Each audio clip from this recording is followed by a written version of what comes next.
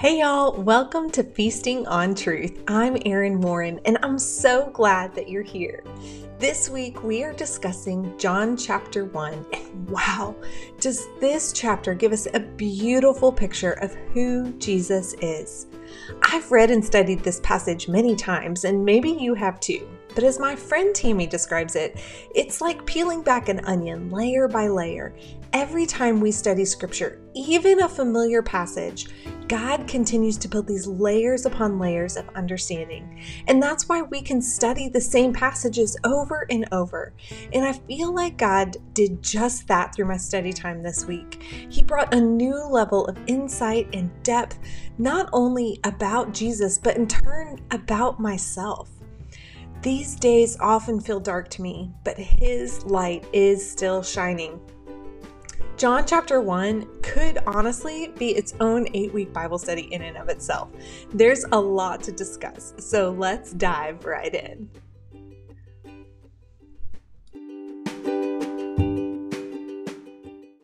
Hey y'all, I am so excited to finally dig into the book of John with y'all.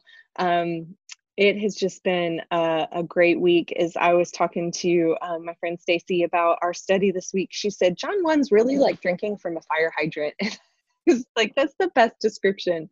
It is a little bit longer of a chapter. There's 51 verses, but and goodness, there is so much. So I am going to be mindful of our time tonight. I want to make sure that I am not going over too much, but I also want to make sure there's so many good things I want to share with you and so much richness in here. And so let me open us up in prayer, and then we will dive right in. Father, I just thank you so much for the privilege of your word. I thank you, Lord, for the opportunity to gather as women, even in this weird time, even when we can't physically be together, Lord, that we can still daily open our Bibles, that we can still read together, Lord, that we can still come together, and by the power of your word, Lord, that we are not the same. God, change us, grow us, teach us who you are, Lord, show us who you are. Give us teachable spirits, Lord, and let us not leave John 1 without a better picture of who you are. And in return, Lord, because of that, a better picture of who we are in you. I pray over my mouth, Lord.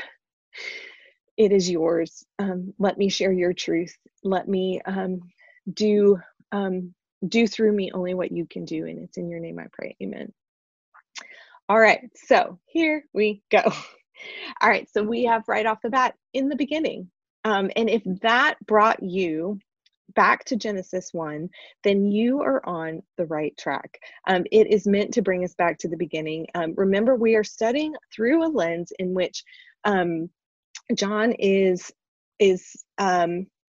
really honing in on the deity of Jesus as Messiah, as the Son of God. And so if he is going to talk about that, what better place than to start in the beginning? So we have these beautiful words to start off John. In the beginning was the Word, and the Word was with God, and the Word was God. He was in the beginning with God. Now, I want to dig into a couple of words in these verses just to help us better understand what's about to come in the following verses. So we have this word beginning. The word means origin or beginning. It's the starting point for our physical earth. So in the beginning, but sometimes what helps better even understand a word is to look at the root word from which it's derived. So in English, we have words that then have root words that help us understand a little bit deeper what that word might mean. So like we might have paragraph, and that para is a root that helps us understand more what the word paragraph means. So in the same way, we have a root word here that means to rule or to begin. And so it's not just in the beginning was God and the Word. It is this idea that what is in the beginning also rules, because I love how BibleHub.com puts it on this Greek word, what comes first and therefore is chief. So when we see this idea of in the beginning, It not only speaks to God as creator, God as the origin of where everything came from, it also speaks to his eternal nature because he was there first, but it also speaks to the fact that he is chief over all of it, that he is sovereign. And so anytime we see beginning or creator, it should trigger that it's not just creator, that it's also his eternal nature, that it's also that he is sovereign over it. In the same way that a painter is creating a painting, they're in charge of where that paintbrush goes. They are in charge of the outcome of that painting. So in the same way, he is in charge of what, of this world, of what he created. So that's the word beginning. Now we also have this word for word, which is logos. In the Bible, there are multiple words. So when you see the word word in scripture, there are multiple original language words in the New Testament in Greek that kind of explain. So the first one is graphe, which means scriptures. It's like the physical book, that's the word. There's also the word rhema, which is the spoken word. So it's the act of speaking words. But then there's this word logos. Now, at its core, so I'm going to give you kind of like the core of what it means, but then there's also some cultural things at play that also affect the definition. So at its core, it's the idea of an idea. It is an expressed thought. It is taking what's in your head and bringing the process of bringing it through from brain to mouth and out. And so it kind of embodies a concept or an idea. So it's more than just the vocabulary, it's actually the wisdom or the process behind the words that come out as well. So that's kind of the core what it means. Now we have two sides at play here that also kind of why I think that John would have chosen this word. One is for us to remember that Jesus's life was a pivot point in history. And so, and particularly in the Jewish faith. And so we have the whole Old Testament, which is really foretelling and kind of pointing its festivals, its law, there's a thread of redemption, of God rescuing his people, that all points us to Jesus. And he's this pivot point in history where we go, everything back here points to you. And now everything this way, everything forward is about our Christianity. It's about the salvation in Jesus. It is a pivot point in what that looked like. Now, we know because of history that at that pivot point, there were people who said yes to Jesus and there were people who rejected him. There were people who said no. And one of the large groups of people who denied his messiahhood, I guess, is that a word? I can say that, right? Who denied that he was the Messiah. That's probably the more proper way to say that. Is that a word? Oh my goodness, I'm so tongue-tied today. Okay, so we're the religious leaders.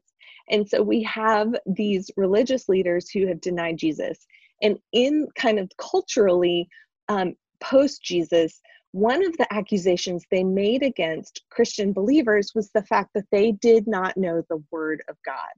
And so John using the word of God, would speak to that. And we even see, and we can kind of understand the thinking behind this idea of the word of God creating, or the word of God being put forth for them. We see in Hebrews 11:3, it says, by faith we understand that the universe was created by the word of God, so that what is seen was not made out of things that are visible. So the idea of the word of God was very familiar. And so calling Jesus the word of God, this expressed thought of God, this divine expression of God, to them would have been very meaningful. Now, on the other side, we also have kind of the Greek and secular beliefs about the logos. And my cultural study Bible put it best. It was this idea of a divine reason that orders the universe. So there was just kind of this like thing out there, something that couldn't be grasped, that wasn't physical, that was controlling and ordering the universe.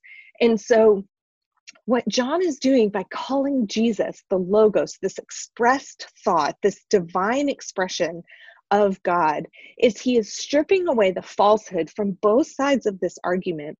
And he is taking what is true and he's saying, it's Jesus. It's Jesus. It's that thing out there that's ordering the universe. It's Jesus. The power of God's word that created the world, that God expressed, that's Jesus. And so when we see the word in these first 14 verses, it's logos. And so that is the picture that I want you to kind of have in your head as we are doing that. So we have logos. Okay. So we have Jesus, the divine expression. All right, so let me pick up in verse 3. All things were made through him, and without him was not anything made that was made. So we see again this idea that Jesus is also creator. And remember, with creator comes sovereignty and eternal nature. Colossians 1:15 through 16 says, he is the image of the invisible God, the firstborn of all creation. For by him all things were created in heaven and on earth, visible and invisible, whether thrones or dominions or rulers or authorities, all things were created through him and for him. So we have Jesus as creator. Verse 4, in him was life, and that life was the light of men. So we have this idea of life and light, and both of these were common attributes of what God's word would do.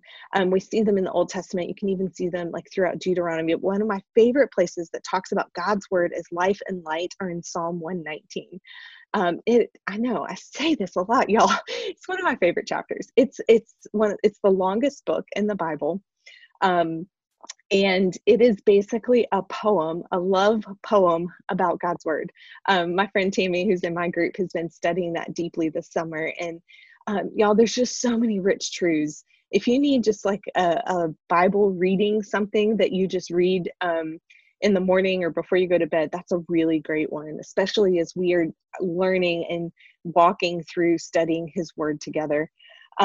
But we see in life, we see, give me life according to your word. We see that idea expressed in verses 25, 37, and 40. In Psalm 119, 105, we have that famous verse that you're probably going to start singing your Amy Grant after it. Your word is a lamp unto my feet and a light unto my path. And then one of my favorite is verse 130. It says, the unfolding of your word gives light. It imparts wisdom. It imparts understanding to the simple. And that's what God's words does for us.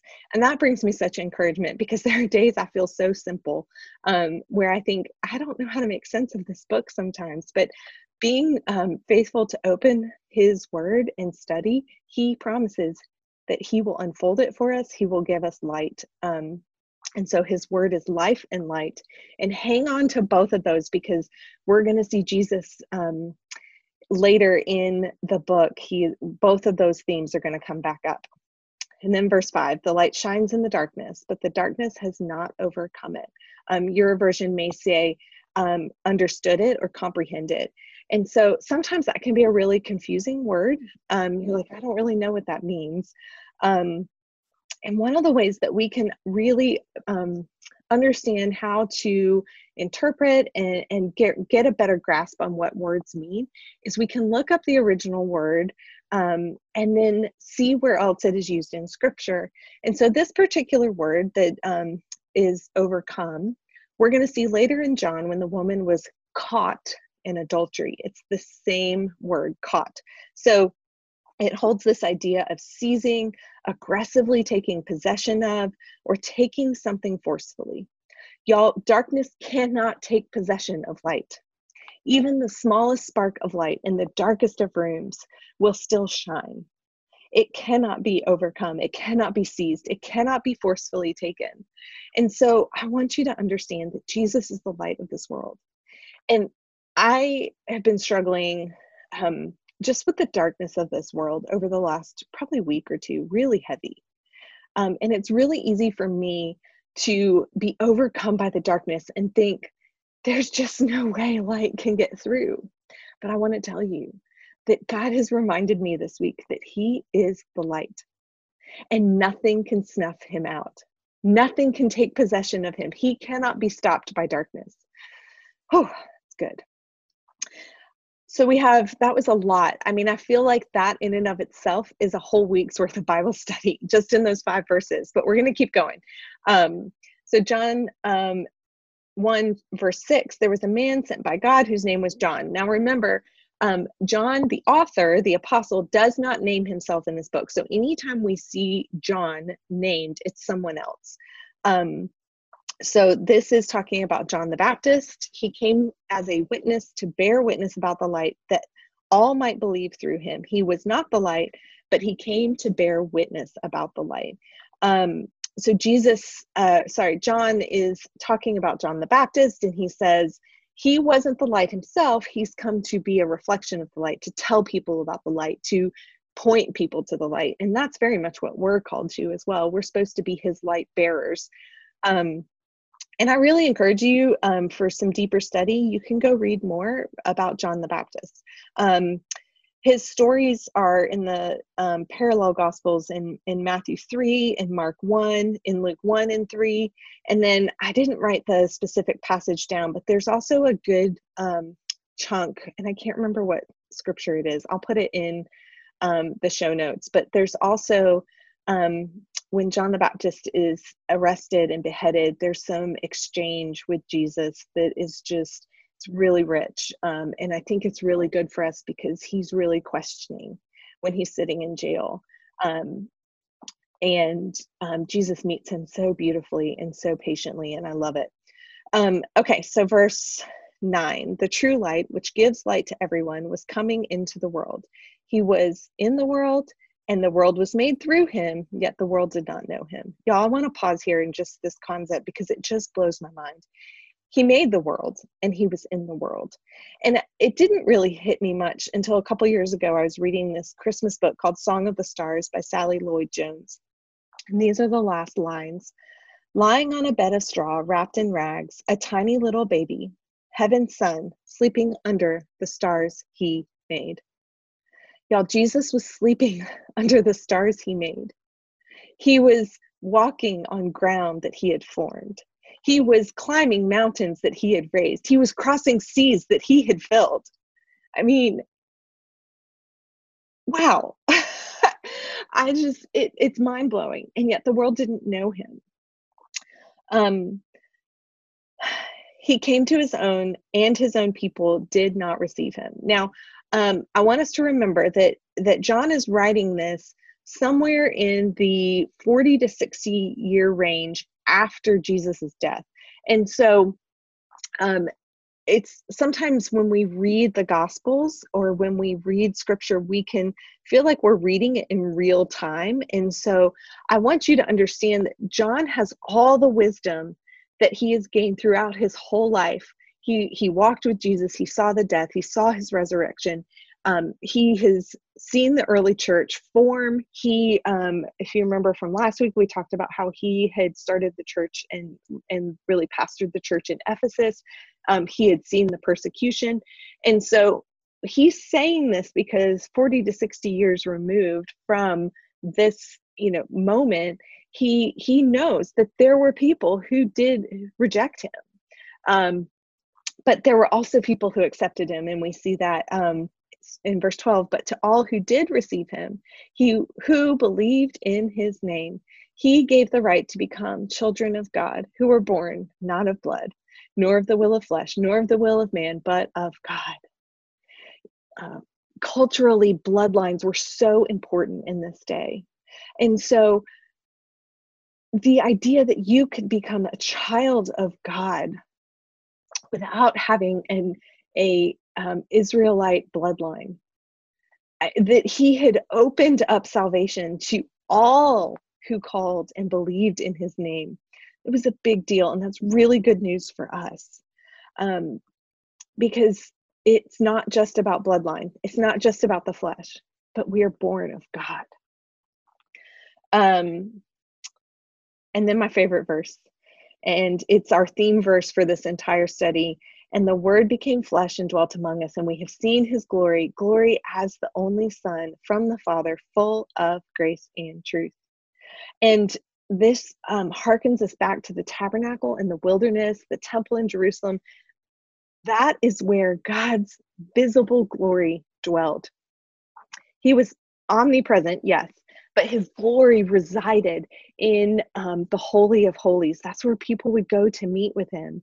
And so the fact that anybody could meet with him because he was in this physical body, that all of his eternalness, all of his creatorness, all of his sovereignty, all of who God is, he had put into flesh form. And he dwelt among us. And the word dwell literally means to pitch a tent. It means to tabernacle. And so this was really the first time we see the divine nature of God visibly dwelling with and among the people. Until this point, no one could come near God's glory. We see even in Moses this, when he wanted to meet with God, God said, "You cannot see my glory and live." And so he put him in he said, "I will put you in the cleft of a rock, and I will cover you with my hand, and I will let my backside go beside you, and I will declare my name to you." And Moses came down from the mountain just in that encounter with all those layers between him and God's full glory. And his face shone so bright that it scared people, and he had to wear a veil over his face. And so we have the fullness of God's glory in Jesus, and we can behold it. They could behold it for the first time. And he was full of grace and truth. I love this idea. Goodness, like my kids, y'all, when they are facing consequences for an act of disobedience or something, they'll often say, "Mommy, can you just give me grace? Mommy, can you just give me grace?" And I think often we tend to use his grace in a way of trying to escape punishment for our own wrongdoings. Just give me grace. And we think of his grace as kind of like this get out of jail free card. Or we do fully understand that it's the forgiveness of the sin and that he doesn't hold our sin against us. And so we kind of think of it as Jesus is just, that's pretty awesome deal, right? I got forgiveness and he did that for me. Like he's a good friend. He laid down his life for me. But grace is so much more than that. Y'all, we do not deserve. We physically, like I just said, you cannot behold his glory. We, as unholy people, sinful people, cannot come before a holy God. And so the fact that he sent Jesus to make a way so that he could bend down to have relationship with us, that is his grace. That is the fullness of his grace. And so he is full of grace and he's full of truth. And this is more than just the fact that he speaks truth and he doesn't tell lies. It embodies his very essence, that he is truth. There is no falsehood in Jesus. He is 100% completely true. Nothing he says is untrue. Nothing about him is untrue. He is 100% true. He is complete and abounding in grace, and he's complete and abounding in truth. And then we see John.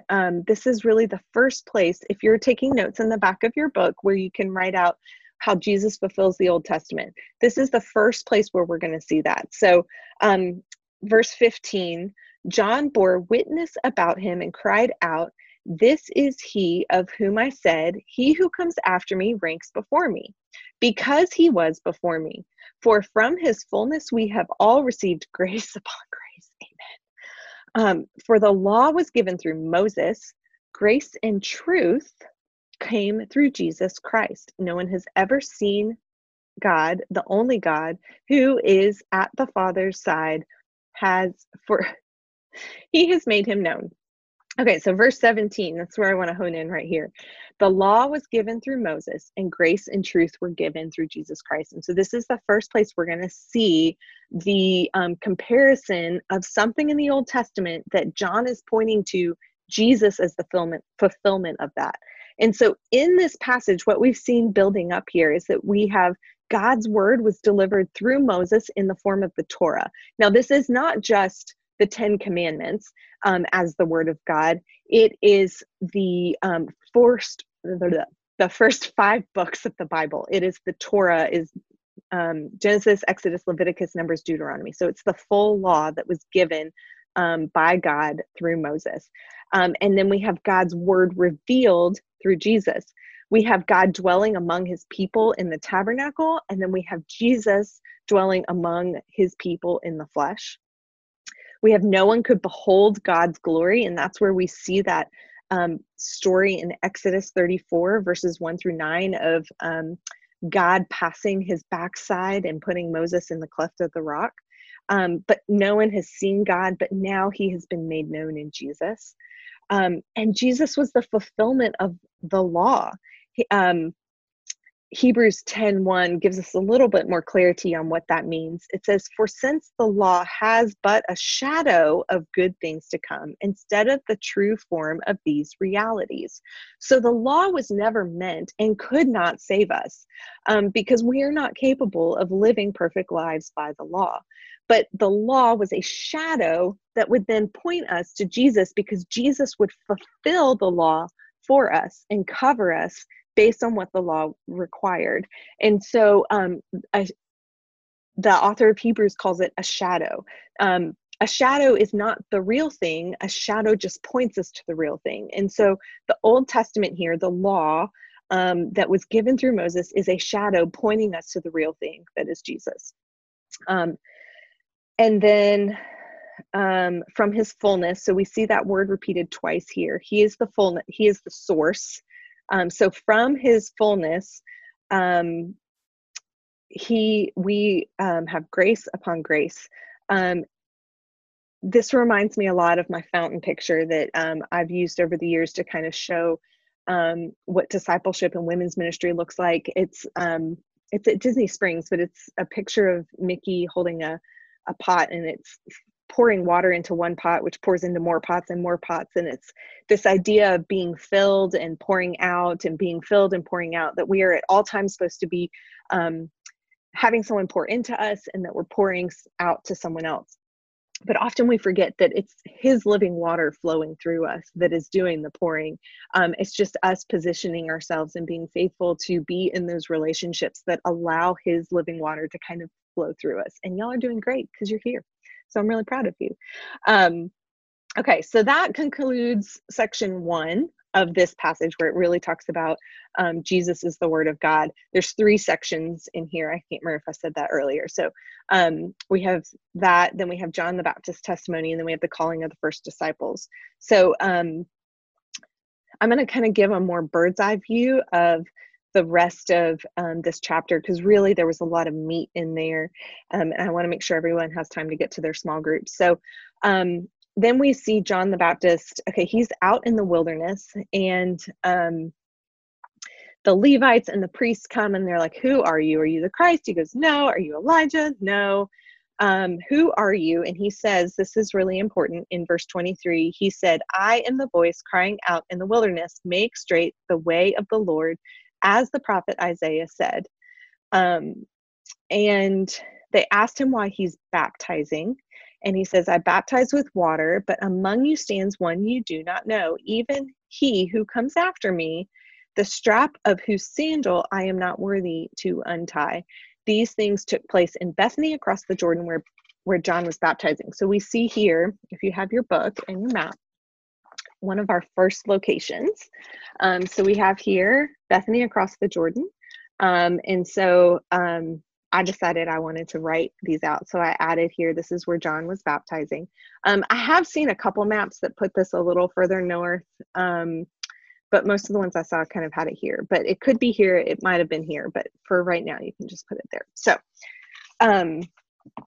he is baptizing across the Jordan. Now, there's some great symbolism here. So I want to just kind of hit on these three big symbols that are in this little exchange. So first, he quotes, and this verse is in the parallel gospels, in the other stories of John the Baptist that I told you earlier about. This same verse he quotes. It's Isaiah 40, verse 3. And I'm going to read verses 3 through 5 from Isaiah 40. It says, "The voice of one crying in the wilderness, prepare the way of the Lord, make his path straight. Every valley shall be filled, every mountain and hill shall be made low, and the crooked shall become straight, and the rough places shall become level ways, and all flesh shall see the salvation of God." This is what I thought was really cool, is that anytime a king in this day was going to travel, they would go and make improvements to the road. And so this prophecy in Isaiah is talking about somebody who is going to prepare a way, who is going to make improvements along the way that will help the path of the king as he is coming. And so when John claims this, he is not making physical improvements to a road to make way for Jesus. He's making spiritual ones. And so one of the ways he's doing this is he's baptizing. Now, I always thought this was odd. I grew up in Southern Baptist Church. And so my only real context for this type of baptism that he was doing was a post-Christ symbol of death and resurrection. And so there was, I've never really quite understood it. And so I did some cultural digging on this. And here's what I found interesting, is that this type of baptism that John was doing was reserved for Gentiles who had converted to Judaism. And so ceremonial cleansing was a really big deal in the Jewish faith. And so, but this type was kind of a rebirth into the Jewish faith for Gentiles who had not been raised that way. And so for him to be baptizing Jewish people in this way was really radical.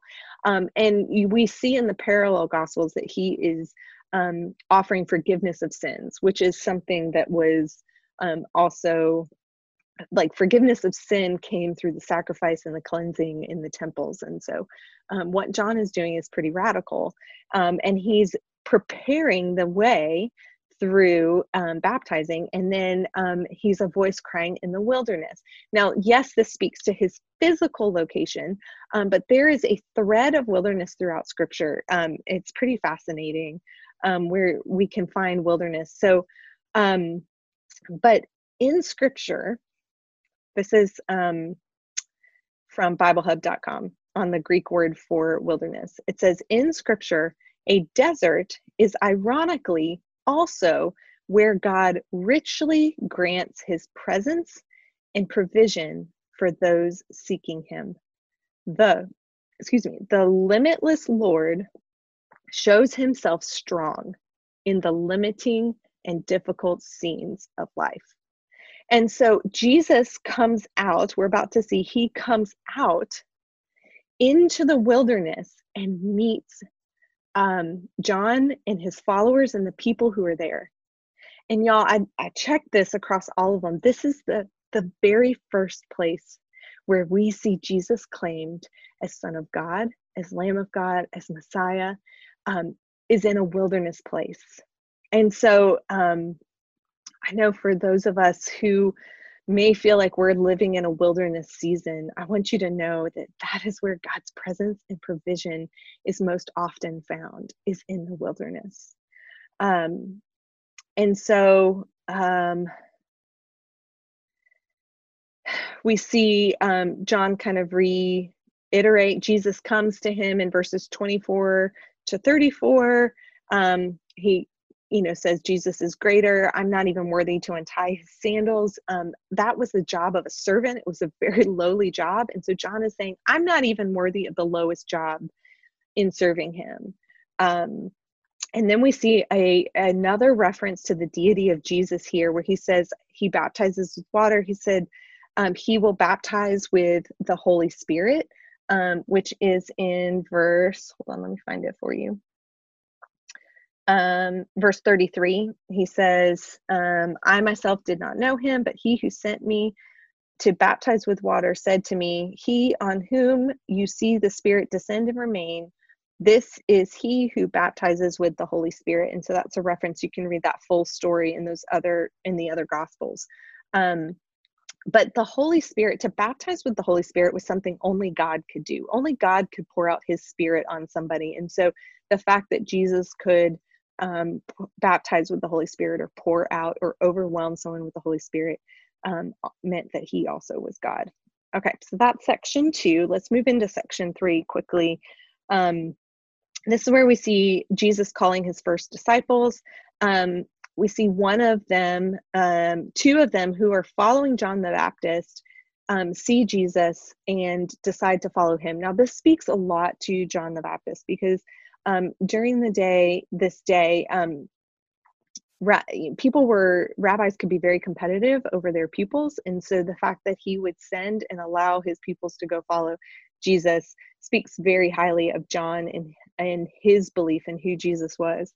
And one of those who follows him is a guy named Andrew. And Andrew is the brother of a guy that we probably know really well named Peter. So he goes and he gets his brother and he comes back and we see this exchange where Jesus changes his name to Cephas, which is the Aramaic version. It means rock. In Greek, it's Peter. So we're going to go with Peter because it's a little more easy. And then we see Jesus move to the region of Galilee. Okay, so on our map, we're going to see he moves up, and all 4 of these guys that we see in this chapter who follow him are from this town of Bethsaida. It's up on the Sea of Galilee. And so we see him kind of move up here into this region up here called Galilee. And so he calls Philip, and then Philip goes and gets his buddy Nathaniel. And these are one of those I love. We were talking in my group last week when we were talking about context, just John's sense of humor. They're just some places where you just kind of feel like he might have been a funny guy. The fact that he includes this little exchange between Philip and Nathaniel about how can anything good come out of Nazareth? Now, for us, that sounds really rude, but in their day and age, important people came from important cities. And Nazareth, frankly, was not an important city. Some estimations put that their population was less than 500. And so when he's like, the Messiah came from Nazareth, that would have been mind-blowing. But we, of course, know that his home is in heaven. And so his origin is truly heaven. But so Nathaniel goes with him. And then we see this exchange that is really kind of odd. He goes, hey, I saw you under the fig tree. And Nathaniel's like, you're the Messiah. You're the King of Israel. He gives 3 names of Jesus right there, and says he's going to follow. And you're like, man, he just saw you under a fig tree. Like, what? So when we read something like that, that should trigger you to go, there's something deeper here that maybe I don't understand. And so I will admit, I did way too much digging on the significance of fig trees in scripture, and I learned a lot of really amazing, awesome things. But for the sake of time, I just want to give you 2 important things. So we see this phrase in the Old Testament often. Everyone, where it's talking about God's favor over people, there is this idea that when his favor rests on them, everyone will sit under their own vine and under their own fig tree. And we see it multiple places. Micah 4:4, 1 Kings 4:25, 2 Kings 18:31, Zephaniah 3:10. And so there was this symbol of God's favor on people when they were sitting under their own fig tree. And there's also often the removal of God's favor is signified by the loss of their fig trees, or the death of their fig trees, or their fig trees that won't bloom. And so I don't know if that's what it was. Fig trees also were very popular shaded trees. They're very large for people to sit and read. But here's what's most important. It was not likely that Jesus was walking down the road and physically looked over and saw him sitting under a fig tree and said, hey, that guy looks cool. I'm going to talk to him tomorrow about it. Most likely, Nathanael had been sitting under a fig tree where Jesus would not have seen him. And so when Jesus said, I saw you sitting under the fig tree, not only may it have shown God's favor over him, but that it also was a symbol of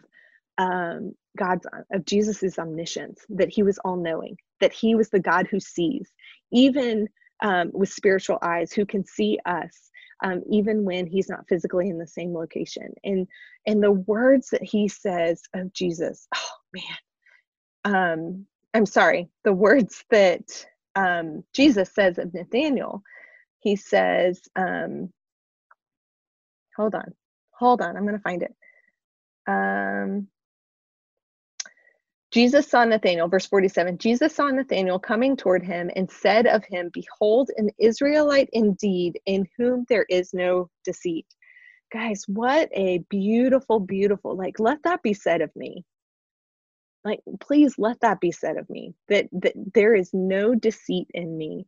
So Nathanael, special guy. So we have Andrew, Peter, Philip, and Nathanael now following Jesus. And so really that's kind of like the summary and digging in. Now, as we are digging in and being detectives, what I want you to understand is there are some people who are going to dig and get way deeper than maybe we can or we have. And so I'm going to be giving you guys throughout the study some additional resources that I go to, really honestly, more after I've done my personal study, just to kind of see, is there anything I missed? Or letting the Holy Spirit kind of use it as confirmation for what he spoke to me. That's really honestly what our time together is meant to be. It's meant to be a confirmation from the Holy Spirit. But one of these resources is the Bible Project. They have an amazing YouTube channel. They do these stunning, gorgeous videos around scripture. They have one on each book of the Bible. And so in my email this week, it's going to have the links to both videos for the book of John. But one of the things that they pulled out that I don't know in a million years if I would have gotten to is the structure of John. So like I said, a lot of times we like to read these thinking it's this chronological, just kind of stream of consciousness stories.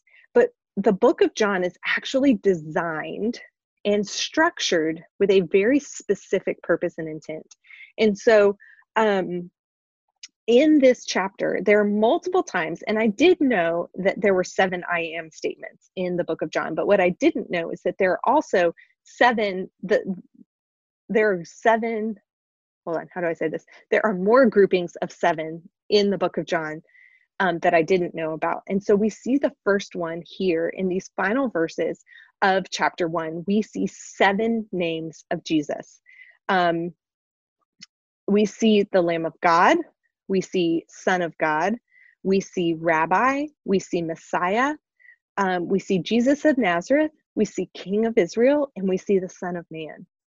All 7 of these speak to a different aspect of Jesus, who he is and what he came to do. He was Jesus, who was fully man, yet fully God, who came as the King of Israel, not a physical kingdom as they expected, but Jesus came to teach and ultimately bring salvation as the sacrificial lamb. And that's the picture of Jesus. We get this beautiful start with him as the Word, and then we get this beautiful end with who he is, calling him by his 7 of his names. And we're going to spend the rest of the semester studying chapters 2 through 10. And we're going to see, and I'm not taking credit from this, this is from Bible Project, but we're going to see 2 sets of structured stories. And this pattern that they kind of pointed out is this idea of Jesus shows a sign. That's one of the other 7s. Or he makes a claim about himself. And at the end of each story, people are forced to make a decision. Will they believe him or will they reject him? And honestly, that's the same choice we have today. Are we going to believe him? Are we going to reject him? And not only in our study, because remember, John is setting the case for the fact that he is Messiah, that Jesus is Messiah, that he is God. And so he is leading people on this almost choose your own adventure. Here's what he said. You're going to believe him or you're going to not. Here's what he said. Are you going to believe him or are you not? Here's what he did. Will you believe him? Will you not?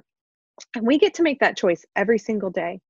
The decisions that I make and the thoughts that I allow in my head, am I accepting him or rejecting him? Am I trusting Jesus, Son of God, in whom fullness of God dwells? Or do I want to take control? Am I allowing guilt and shame over my mistakes to hold me captive? Or do I remember that what his death as the Lamb of God, as our Messiah, bought for me?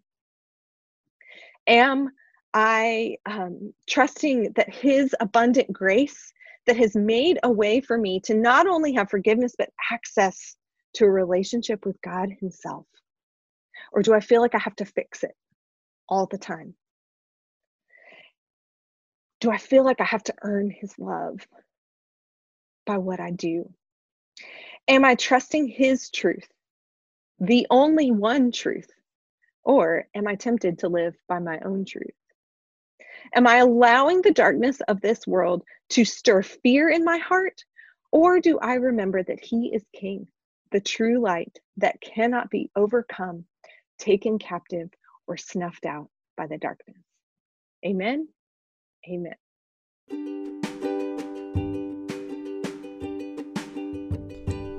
Goodness, that gets me every time. The Word made flesh, dwelling among us, the light that cannot be overcome by darkness. That's who our Jesus is. It's not too late to join us live on Tuesday nights on Zoom if you want to study along with us. It's really important that we come together around the Word, really anytime, but especially in times like these where we can feel so isolated. You can sign up and get more information on that at feastingontruth.com/Bible study, which you can find that link in the show notes. I was listening to a podcast by a new friend of mine. Her name's Carrie, and she has a podcast called The Journey Podcast, and she closed each podcast with prayer, and I just really love that idea, and so I wanted to do that. I wanted to pray over us as we prepare to go into our next week of study on John chapter 2. Father, we just thank you for the privilege of studying your word.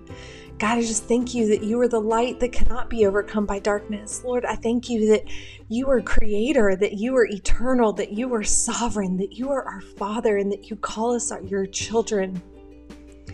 God, thank you for the women who are listening, for the women who are studying along with us, Lord, for what you are doing in their lives. God, I just pray that you would move. I pray that you would grow them. I pray that we would look more like you, God, that we would not leave our study today, our study this week, looking the same, but God, that we would be different because your word is living and active and sharp, and it does a mighty work in us. Lord, I pray over our study this week, God, I pray that your Holy Spirit meets every woman where she is as we dig in firsthand, as we discover the truths of who you are in John chapter 2. Lord, I pray that you will teach us your truth, show us your way, and that we would fall more in love with you because of it. It's in your holy and precious and amazing and glorious name we pray. Amen.